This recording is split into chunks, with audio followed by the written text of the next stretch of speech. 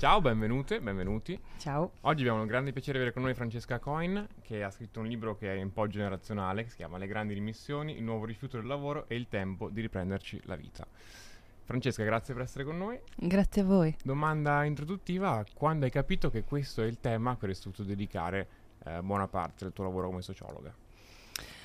E dunque, il tema del lavoro, intendo il tema delle dimissioni in generale? Del lavoro.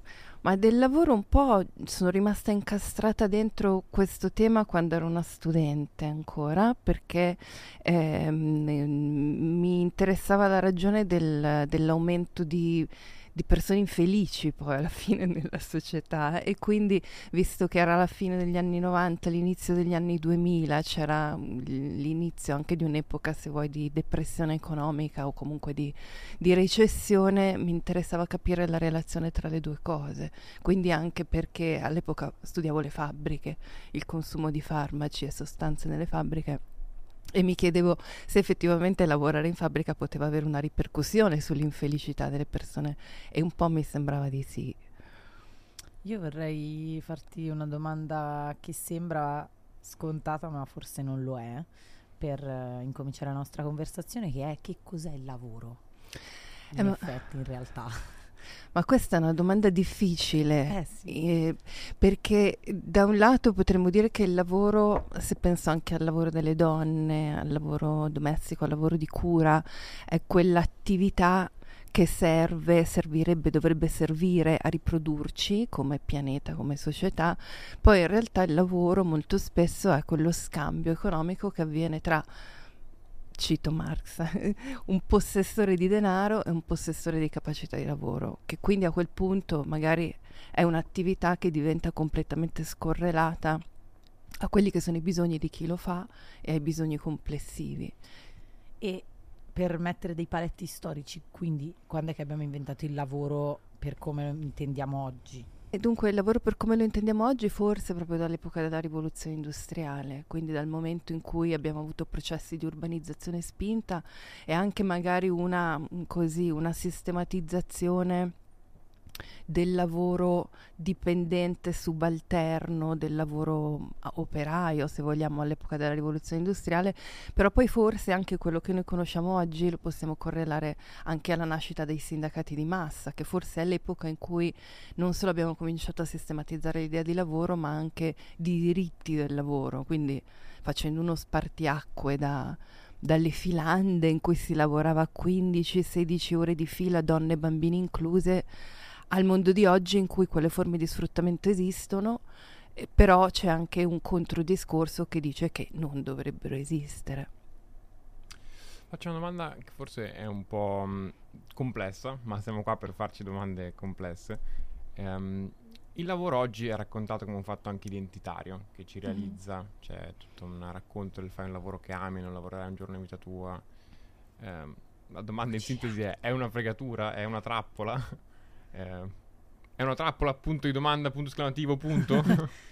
Ma secondo me un po' sì, è una trappola, nel senso che io appunto scrivendo mi ricordavo quando stavo crescendo, anni 80, anni 90, che c'erano tutti quei film in cui proprio ti mostravano la donna in carriera e un po' facevano breccia, perché vedevi queste donne che comunque salivano questi altissimi grattacieli, portavano disinvoltamente questi alti tacchi e tutto il resto, e un po' questa cosa ha fatto breccia secondo me nell'immaginario, almeno della mia generazione, penso anche quelle successive.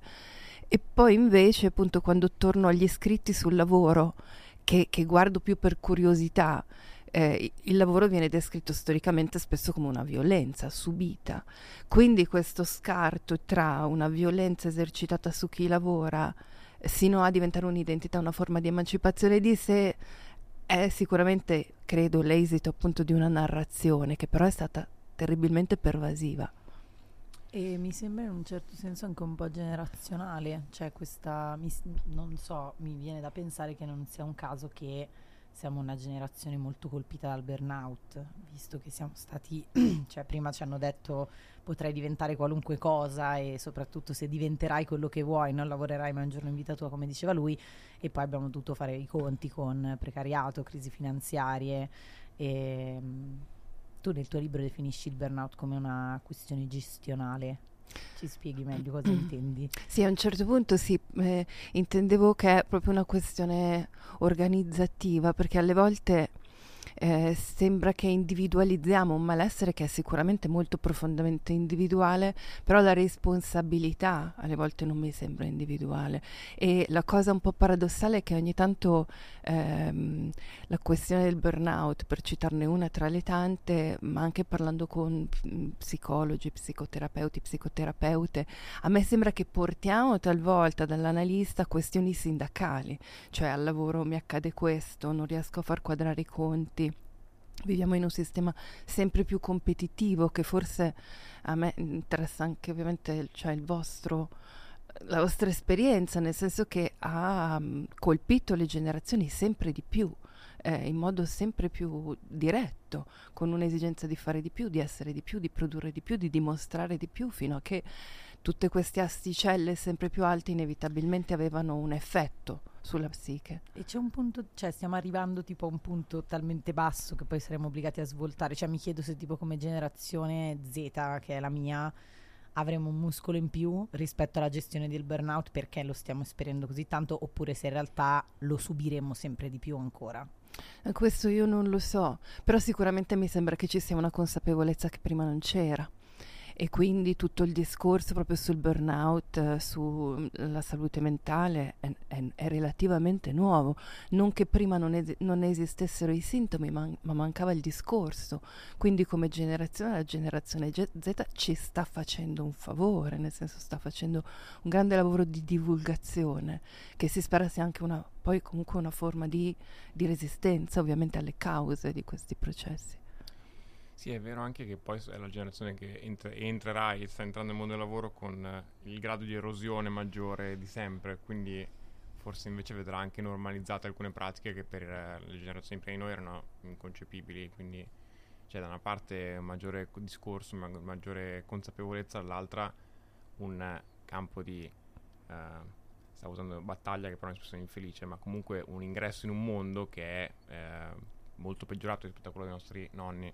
Io volevo fare un passo indietro, sono disordinato, ma abbiate pazienza, sulla questione che raccontavi delle donne e il lavoro, che mi ha colpito perché non è lontanissima da noi un mondo in cui le donne non avevano indipendenza economica.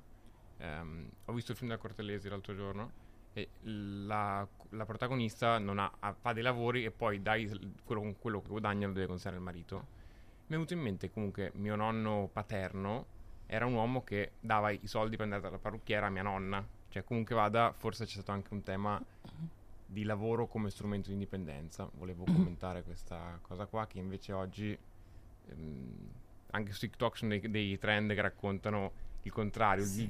La volontà delle donne di tornare a quella che è definita come princess core, non so se dico delle inesattezze. Sì, cioè se devo subire il patriarcato e il capitalismo, almeno se il lavoro non mi ha liberato, se il lavoro non mi ha liberato, allora pretendo di essere trattata come una principessa e che l'uomo continui a adempiere quei doveri che pagare le cene, perché devo pagarmi io le cose e stare ancora male, che però è molto pericolosa come narrazione, chiaramente.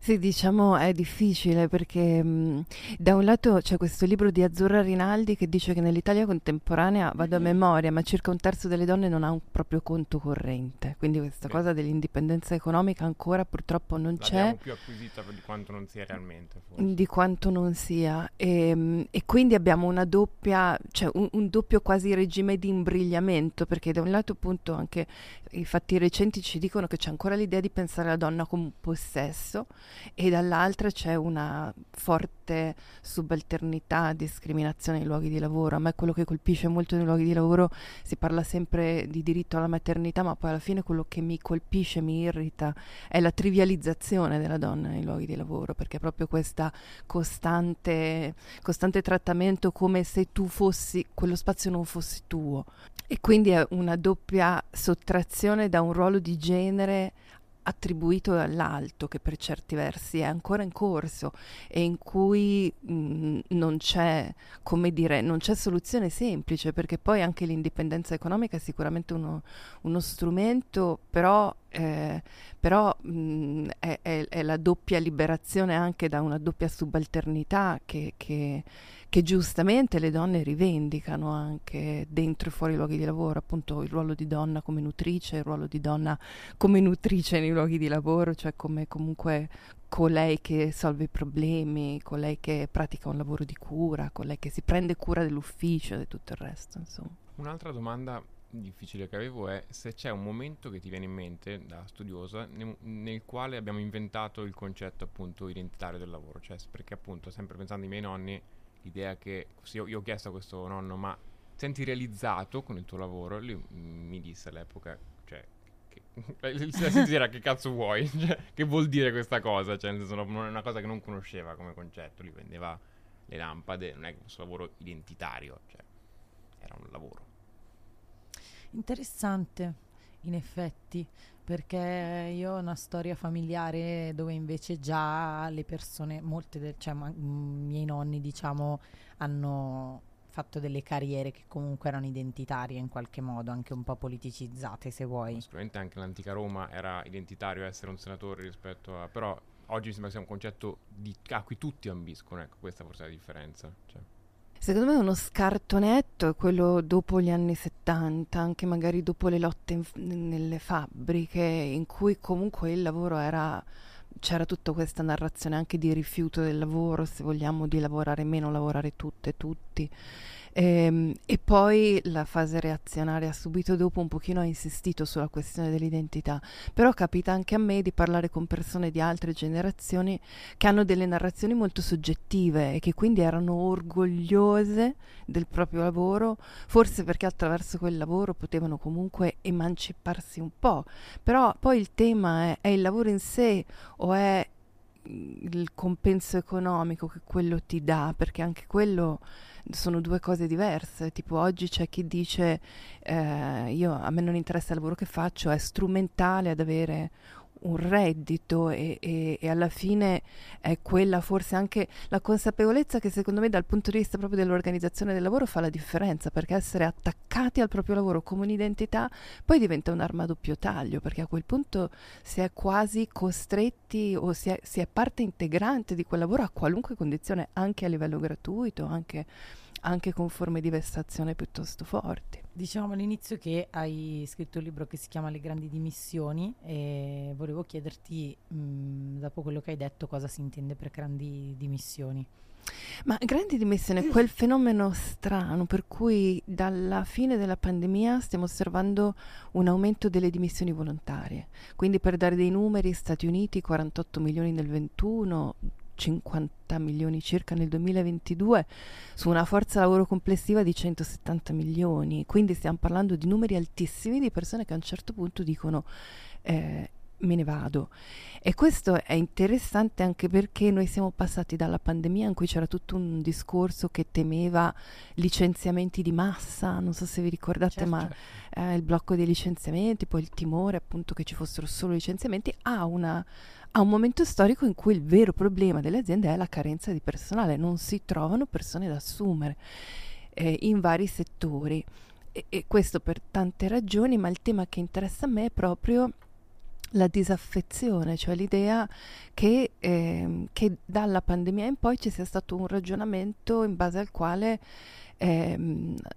se la contropartita economica che mi restituisce non è sufficiente, se non mi appaga, se mi richiede troppi sacrifici, forse tanto vale che quel lavoro io lo lasci o lo cambi. E questo mi sembra dal punto di vista culturale uno scarto interessante, quasi salutare. E in più aggiungo che cioè sempre nel libro, durante la pandemia tu parli anche di fuga dal lavoro povero, cioè che è successo che anche chi non si poteva permettere di lasciare il lavoro in realtà perché veniva da una condizione più precaria, ha lasciato il lavoro in effetti. Questi sono i casi per me più interessanti e questa è la vera, se vogliamo, novità, nel senso che poi credo che la generazione Z no, ma in molti altri casi invece c'è stata una dura sottovalutazione di quanto si sono contratti i salari, cioè di quanto la paga mensile media sia scesa verso i 600, 700, 500 euro al mese, di come ci sono lavori in nero sottopagati, di come non sia anormale per una persona affacciarsi al mondo del lavoro e ricevere proposte del tipo appunto 400-500 euro al mese. Questa cosa qui è sostanzialmente inaccettabile, per cui i casi che per me sono quelli interessanti sono quelli che si rifiutano di abbassare l'asticella oltre un certo tot, perché oltre un certo tot non mi conviene più. Cioè, se mi si chiede una presenza di 6 giorni su 7, 8 ore al giorno e poi la contropartita economica è questa, è chiaro che è quasi doveroso dire di no. Ed è questa la parte che a me interessava. Sì, e volevo chiederti quali sono i settori più colpiti da questo fenomeno.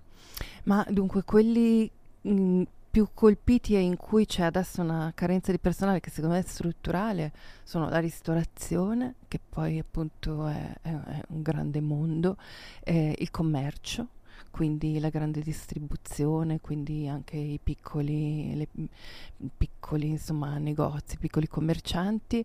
Io nel libro ho guardato la sanità perché comunque è un asse proprio della democrazia, e anche lì per ragioni diverse siamo in questa situazione. Poi però avrei potuto parlare, ma non ci sono entrata perché era più difficile trovare dei dati puliti, affidabili, la logistica, dove si entra in un sistema di appalti, subappalti, sfruttamento, il lavoro culturale, che anche lì è insomma un mondo di di precariato, sottopagato, fortemente identitario, di autosfruttamento. E poi ci sono tutti i mondi dei servizi, quindi settore assicurativo, settore bancario, in cui c'è un'altissima disaffezione, marketing, comunicazione. Sto andando dai più colpiti ai meno colpiti, certo. Però è piuttosto trasversale. E come mai? Cioè, l'altro giorno abbiamo letto un articolo sul fatto che l'ATM non riesce a trovare autisti perché lo stipendio che offre è troppo basso per sopravvivere a Milano. E tra l'altro storicamente invece l'ATM era considerata un'azienda che paga piuttosto bene. Come mai? Con dei benefit anche aziendali. Come mai sembra che, cioè, come anche dicevi tu prima, i datori di lavoro non si rendano conto di qual è il costo medio della vita, cioè di offrire degli stipendi che non sono sufficienti alle persone per vivere dove... Questa è una bellissima domanda. Cioè non è praticamente possibile che lavoro 7 giorni alla settimana con uno stipendio da stagista e sopravvivo in una città italiana, diciamo, quasi ovunque. Bisognerebbe davvero chiederglielo, perché poi i costi di una città come quella, come Milano, per esempio, sono altissimi, e i salari alla fine per una persona che vive da sola diventano spesso, precludono qualunque tipo di vera autonomia, per cui il fatto che i salari siano così bassi è sicuramente una delle ragioni per cui le persone non possono permettersi di accettare certi lavori. Quando è uscito questo libro molti mi dicevano: ma tu parli solo delle persone che se lo possono permettere, ma la verità è che non ci si può più permettere di lavorare per paghe così basse, perché il costo della vita è rampante. Quindi alcuni imprenditori un po' il problema se lo pongono, perché giustamente non trovano personale, quindi capiscono che devono un po' cambiare le condizioni di lavoro, però non è ancora un ragionamento sistemico, nel senso non è ancora una questione che viene affrontata insomma, nel modo in cui dovrebbe. Sì, mi sorprende un po' perché sembrerebbe l'interesse anche degli imprenditori / è una parola un po' desueta, ma padroni. Cioè, sembrerebbe nel loro interesse il fatto che il lavoro sia attrattivo sul mercato del lavoro, cioè quindi sembrerebbe quasi controproducente anche per chi fa impresa non avere un lavoro che sia un'offerta di lavoro che sia competitiva e quindi possa attirare persone capaci. Però non è facile, cioè nel senso... No, ma infatti volevo capire se è una contraddizione oppure se le due cose stanno insieme, ecco. Purtroppo una delle scorciatoie, insomma, per tenere sempre basso il costo del lavoro è quello anche di lasciare andare personale più qualificato e quindi più costoso per avere dei giovani stagisti con esperienza. Questo è il cartello, quello, no? che ogni tanto mettono, paradossale. Ma quello paradossale, per tenere comunque il costo del lavoro basso. Secondo me alla fine anche la cultura di molti imprenditori italiani è stata quella che per competere con l'estero o anche all'interno dello stesso settore in Italia, l'unica strategia è comprimere il costo del lavoro, mentre altrove c'è stato un investimento in ricerca e sviluppo, un investimento in innovazione, un investimento in qualche cosa in modo tale da lavorare sulla qualità anche del lavoro oltre che dei servizi. Invece in Italia si è andati alla compressione, lo diceva Renzi qualche anno fa, investite in Italia che abbiamo i salari più bassi d'Europa, come se fosse una cosa positiva. E questa idea che è una cosa positiva, comprimere, è resistita fino adesso, anche se adesso per fortuna mi viene da dire in un modo o nell'altro questa discontinuità culturale che stiamo vivendo mostra che siamo arrivati a un punto in cui non si può più continuare così, bisogna porsi delle domande diverse. Nel 1930 Keynes aveva predetto che a un certo punto, entro la fine del secolo, diciamo, la tecnologia ci avrebbe permesso di non lavorare più di 15 ore a settimana, e vari esperti gli avevano detto che ci aveva preso alla grande, eppure eccoci qui, spoiler, non è andata esattamente così. Cos'è che è andato storto? Come mai sembra che la tecnologia non faccia altro che inventare nuovi lavori stupidi e inutili e occupare il nostro tempo? Diciamo che la tecnologia poi ha aumentato molto le forme di controllo, purtroppo, quindi Infatti volevamo arrivare anche lì poi. Quello che ha stupito me è proprio trovare settori in cui non me l'aspettavo, ma settori per esempio proprio il commercio, la grande distribuzione, in cui la possibilità di vigilare ciò che fanno appunto le commesse, le cassiere, i commessi, i cassieri, è diventata onnipervasiva, è una anche delle ragioni del malessere nei luoghi di lavoro.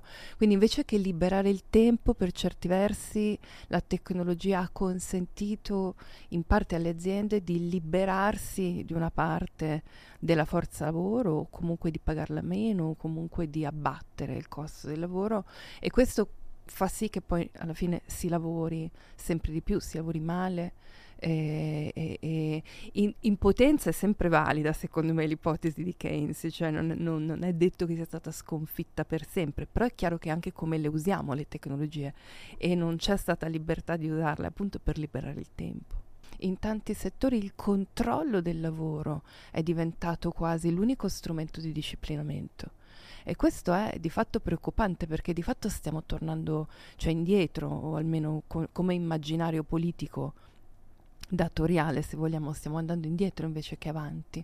Perché controllare che le persone non facciano attività sindacale, controllare che lavorino sempre di più, controllarle nei luoghi di lavoro anche dove si potrebbe lavorare da remoto, per esempio. Infatti questo volevo dire, che mi ha stupito tantissimo, che cavolo il Covid ci ha insegnato che non c'era bisogno di riunirci per forza sempre per lavorare, che si poteva lavorare da remoto. E poi parlavo recentemente con delle persone di quanto sempre meno stanno diventando sempre meno i giorni in smart che consentono le aziende in generale alle persone, e questo mi faceva strano, visto che siamo riusciti benissimo a lavorare anche senza, e parlavamo del fatto che è un modo per osservare o far sentire osservati anche, basta, cioè nel senso non è che se sei in ufficio guardo cosa fai per forza, ma ti senti come se lo stessi facendo. Ci sono dei bellissimi TikTok in cui suggeriscono delle pose da assumere davanti al computer per sembrare produttivo, tipo per aggirare quei software di controllo durante la pandemia che ti entravano nel computer e vedevano pure cosa stavi facendo col mouse.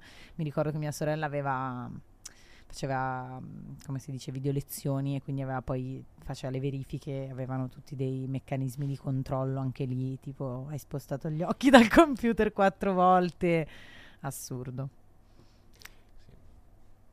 Cioè, Viola, che è una delle ultime persone che ho intervistato nel libro, lei parla della sindrome del nido vuoto, ma ha colpito perché è una metafora che di solito non viene usata quando si parla di lavoro, ma è proprio questa idea di sapere sempre dove sei, perché altrimenti appunto si perde il controllo. Però è inquietante il modo in cui appunto le tecnologie lo possono aumentare sempre, e insomma vedere quanto tempo tu stai è di fatto insomma disponibile al lavoro. Io volevo provare a dare un senso ai miei studi umanistici, lanciandomi in un discorso, chiaramente sbaglierò l'accento dei nomi dei filosofi, sbaglierò tutto. Vai, però Lupo. prendiamola per com'è. Citiamoli questi nomi. Studiando Foucault, a un certo punto sono incappato nel panopticon, vedi, questo è già un momento difficile, che è una struttura carceraria in vetro, ideale, in cui lui si immagina che ci sia la potenzialità di essere sempre visti. E questo rende il soggetto fondamentalmente se stesso lo strumento di controllo, perché l'ipotesi di essere visto appunto ne cambia il comportamento. Stiamo diventando noi stessi le nostre guardie carcerarie? La metafora è proprio bella. Non è mia, evidentemente. Io quando penso al futuro del lavoro, per come se lo immaginano, diciamo, alcuni governi, eccetera, penso a qualche cosa di molto simile, cioè penso proprio alle prigioni inglesi che tenevano le cosiddette workhouses, in cui c'erano i bambini, c'erano le donne a lavorare per pochi spicci fino insomma nell'Ottocento, ma fino all'inizio del Novecento, in cui addirittura Charlie Chaplin lavorava da bimbo, quindi con quel suo immaginario cupo del lavoro. E la visibilità e la trasparenza, questa cosa di essere sempre visibile agli occhi dei pari o agli occhi appunto delle tecnologie, è sicuramente il modo in cui questo disciplinamento, questo ritorno al passato potrebbe avvenire. È chiaro che poi, se pensiamo al panoptico, nel modo in cui siamo tutti trasparenti e tutti nella possibilità di controllare ciascuno, è vero anche che si può rigirare la questione, perché siamo anche tutti quanti incarcerati, possiamo anche tutti quanti fare qualche cosa insieme per uscire da lì, da questa prigione. Tra l'altro questa metafora che hai fatto secondo me si riflette anche in maniera più ampia su di noi come esseri umani, visto che siamo così tanto legati alla tecnologia che ci sembra, e in realtà in effetti non possiamo controllare del tutto. Cioè io mi sento che, non lo so, a volte mi viene da girare il computer perché ho la telecamera puntata verso di me, sto facendo delle cose, cioè è una cosa che mi succede ogni tanto, di pensare, cazzo, adesso potrebbe starmi vedendo qualcuno, no? E non ho modo di verificare se sia del tutto vero o no.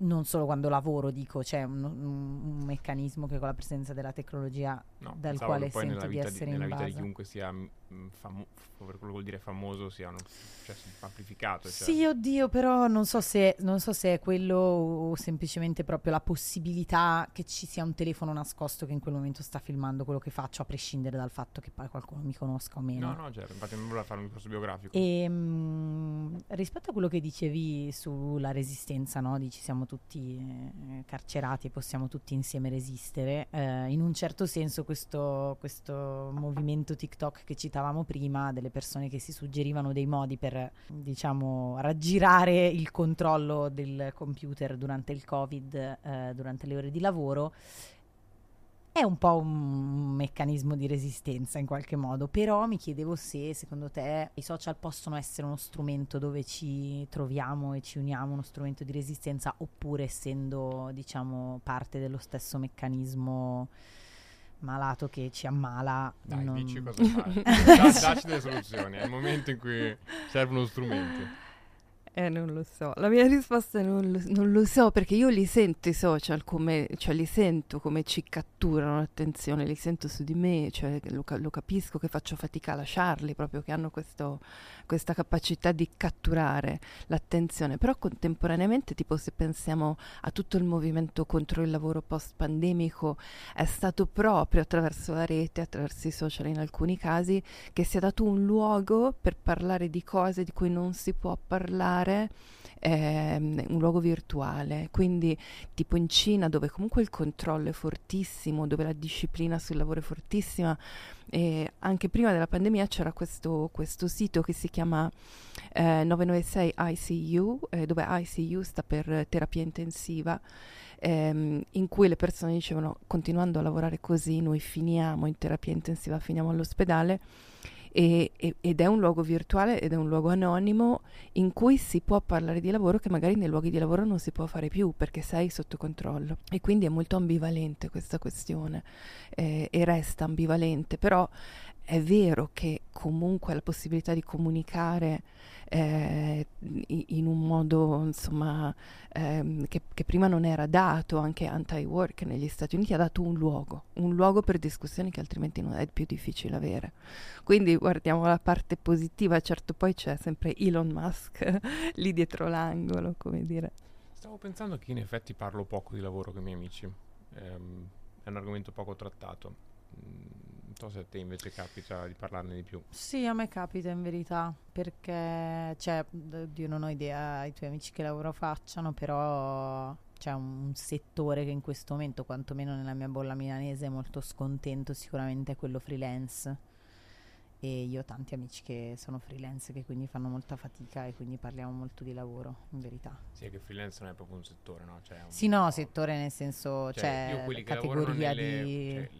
il mondo dell'agenzia è tutto un mondo di persone che si guardano e si rassegnati, si dicono anche tu, eh. Cioè, proprio non c'è neanche come dire, cioè non c'è un discorso, perché c'è un po' una rassegnazione di fondo, ecco. Forse lo che se anche tu percepisci questo. Una certa rassegnazione che il fatto che il lavoro sia così e sempre sarà così. Secondo me è arrivato da poco, appunto, di consapevolezza, perché a me sembra che proprio non se ne sia parlato per Infatti io tanto non credo tempo. che ci sia così tanta rassegnazione, cioè io nelle mie amiche vedo più che rassegnazione, cioè sconforto in verità, come se dipendesse da loro il fatto di non riuscire a uscire da una condizione. Cioè rassegnazione è la mia, che dico ok, whatever, cioè ho non so, talmente mi sono capitate anche delle cose nella vita per cui ora ho il lusso di non essere ambiziosa particolarmente, di non sentire che il lavoro che farò nel futuro mi realizzerà personalmente, però mi rendo conto che è un discorso molto lontano dai miei coetanei. In verità non mi sembra che ci sia rassegnazione, mi sembra che ci sia frustrazione legata alla narrazione del lavoro. Io non vedo speranza, questo è il tema. Cioè non vedo nessuno attorno a me che pensa io potrò veramente tramite questi sacrifici ambire a un domani in cui avrò pagato tanto, avrò modo per mettere da secondo parte me i è soldi, avrò una una pensione. Cioè non vedo proprio una... C'è invece tipo maliziosa, Secondo me una è semplicemente uno speranza. strumento di controllo, quella speranza lì. Cioè è una speranza che, Certo, come certo. dire, ingoiando tutto questo, andava avanti. È uno però, strumento di controllo, però c'è secondo me nelle persone ancora. non so, abbiamo qualcuno che forse può darci un parere più informato. Io e te coi punti di domanda sulla testa. No, io avevo una domanda per voi in realtà, perché io ho letto questa cosa che mi ha molto colpito sul fatto che la generazione Z ha cambiato l'idea di successo, e che quindi il fatto di essere sempre, come dire, con l'acqua alla gola, vicino a un debito, con un costo della vita che aumenta sempre di più, in una precarietà sempre più spinta, ha un po' minato alla base tutta questa fuffa della meritocrazia, e che quindi ha cambiato l'idea di successo. Questa mi sembrava un po' essere anche il grimaldello di qualche cosa di positivo. È cambiata l'idea di successo, ma è cambiata anche la difficoltà percepita nel raggiungerlo. Cioè è come se il fatto che tutti possano prendere Instagram, TikTok, parlare e fare successo in qualche modo, siccome sembra accessibile, sembra facile, sembra la cosa più vicina a chi passa tantissimo tempo sulle piattaforme. Secondo me da una parte invece c'è anche una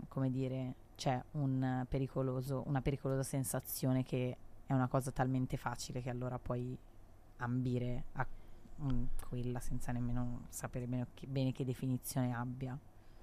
Allora, secondo me la risposta è molto difficile, perché è ambivalente. Da una parte credo che molte persone che conosco sentirebbero persone di successo a lavorare in ambienti di lavoro in cui si sentono rispettati e rispettate economicamente, in termini di orari, di impegno. Dall'altra parte però, quando apro TikTok, vedo che 3/4 del contenuto per la Gen Z è mindset / cose motivazionali, come diventare imprenditori incredibili. Alzi alle 4:40 di mattina, fai la doccia fredda, rifai il letto, fai 200 flessioni, cioè American Psycho. Quindi, non lo so, perché in realtà c'è un modello molto esasperato di quella roba tipo cultura imprenditoriale, mindset, che io penso, bro, letteralmente chiunque abbia dato una mano a attraversare una vecchietta la strada ha fatto cose più importanti di te in questo mondo. Però questa cosa dell'iperproduttività, tipo rendi il tuo tempo Cioè, il tempo è una statua che tu modelli per diventare questo grande imprenditore, è molto diffuso, secondo me è una piaga, cioè oggettivamente. Ne parlava anche Vincenzo Marino nel suo libro su su TikTok, sulle tendenze, quindi... Cioè, non so se abbiamo ridefinito bene il concetto di successo comunque come generazione. Avvicinandosi la possibilità di, secondo me, invece aumenta il desiderio in qualche modo, cioè la percezione di avere davanti infinite scelte possibili. Secondo me non ci aiuta, cioè ci confonde e anzi ci frustra tantissimo, perché intanto ci sentiamo sempre di aver preso la strada sbagliata perché ne avevamo accanto altre 14 che magari potevano essere meglio. Sì, la FOMO esistenziale. Secondo me c'è un tema un po' come sottaciuto, però importante, che anche quanto queste rivendicazioni andranno di pari passo a una vita in cui hai meno ambizioni di consumo. Cioè, perché comunque c'è anche un tema di quel tipo lì. Cioè, secondo me la generazione, la nostra, non è nostra, io ho 45 anni, nostra cosa. Spero che quelli dopo riescano a portare avanti questa idea di successo che magari abbia un'idea meno consumistica, e quindi appunto ridefinendola in quella chiave lì. Ma forse il tema, cioè forse la cosa che mi colpiva con questa sottrazione, diciamo, ai luoghi di lavoro è che è un po' in erba, è un po' appunto andando va di pari passo anche a un ripensamento di dove vivo, cosa consumo. Resta il fatto che consumando così, producendo così, ci servono 2 pianeti al posto di uno, e in questo senso l'estrazione di risorse dalla terra, di acqua, di risorse minerali, l'estrazione di energia dagli esseri umani, appunto questo esaurimento diffuso, mi danno l'idea che comunque in modo consapevole e inconsapevole sappiamo che abbiamo toccato i limiti della sostenibilità di questo modello, ecco. Poi forse appunto siamo ancora a livello di percezione, cioè non siamo di fronte a un cambio sistemico, però mi sembra già una buona notizia rispetto al passato in cui c'era completa inconsapevolezza. Ci fidiamo di te, io sono di pessimo umore adesso. Sì, un po' sì. Chiuderei citando un anarchico, Bob Black, che diceva che lavorare è l'origine di tutti i mali, che dovremmo solo giocare. Molto d'accordo, e ti chiederei, come dici nel tuo libro, come ci riprendiamo la vita oltre al lavoro. Ma direi smettendo, laddove diventa troppo difficile, smettendo, magari smettendo insieme o magari trovando forme proprio di astensione da tutto ciò che è tossico poi alla fine, perché il lavoro messo così non ha più senso, o ripensando proprio il senso di quello che facciamo insieme, però alla fine è la parola che mi sembra più difficile in quest'epoca, però più importante. Sì, anche perché cioè, da solo è difficile ribellarsi senza sentirsi... Sì, verissimo. Mi è venuta in mente un'altra frase che ho sentito qua da 20 di una nostra intervista, in cui c'erano 2 persone che si parlavano e una diceva: tu hai questo brutto difetto che sei una persona ambiziosa, e mi ha fatto ridere. Ma volevo anche chiederti in chiusura se esiste un'ambizione che possa diventare poi, cioè se c'è un modo sano per gestire un'ambizione che magari è legittima invece, ecco, perché mi interessava questa questione. La verità è che la difficoltà è proprio scardinare i nostri desideri da tutti quelli in cui il nostro desiderio viene catturato, perché alla fine è difficile proprio tornare a dire che cosa desideriamo. Io sto parlando con tante persone che hanno riscoperto una dimensione collettiva, che quindi dicono: io avevo studiato per fare questo, volevo fare questo, però alla fine mi sono trovato in questo gruppo di persone che siano, insomma, varie forme di collettività, e qui desidero restare, ecco. Per me poi forse alla fine la cosa importante è quella, cioè provare a ripensare a fare le cose insieme, collettivamente, che proprio ribalta il paradigma degli ultimi decenni, no? In cui sono solo individui. Bello, grazie mille Francesca. Bellissimo, noi ci concediamo della bieca promozione, ma mi sembra che sia un libro decisamente... cioè appunto generazionale, di un'apertura che racconta una cosa di cui si parla poco, molto importante, che è molto importante, quindi grazie mille. Grazie a voi, ciao.